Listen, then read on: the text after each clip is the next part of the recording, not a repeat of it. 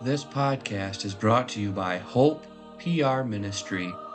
We hope that you are edified by this devotional.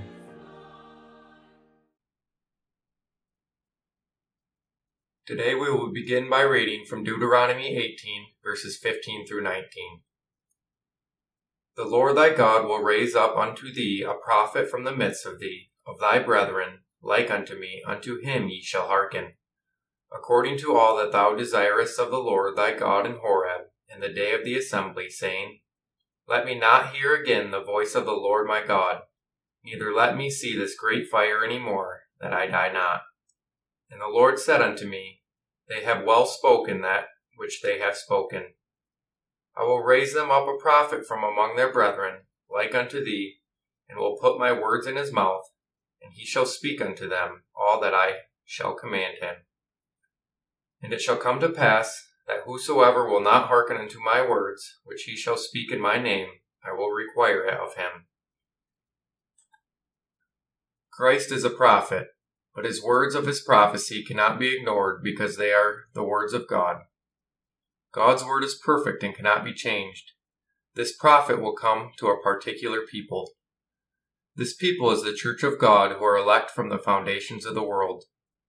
Are we listening to his words as they are proclaimed by Christ through the preaching each week? Verse 19 speaks of a grievous chastisement to those who do not listen. Let us listen to the words of Christ, which are the wonderful words of life given by God. The psalm choir will now close by singing from Psalter 224.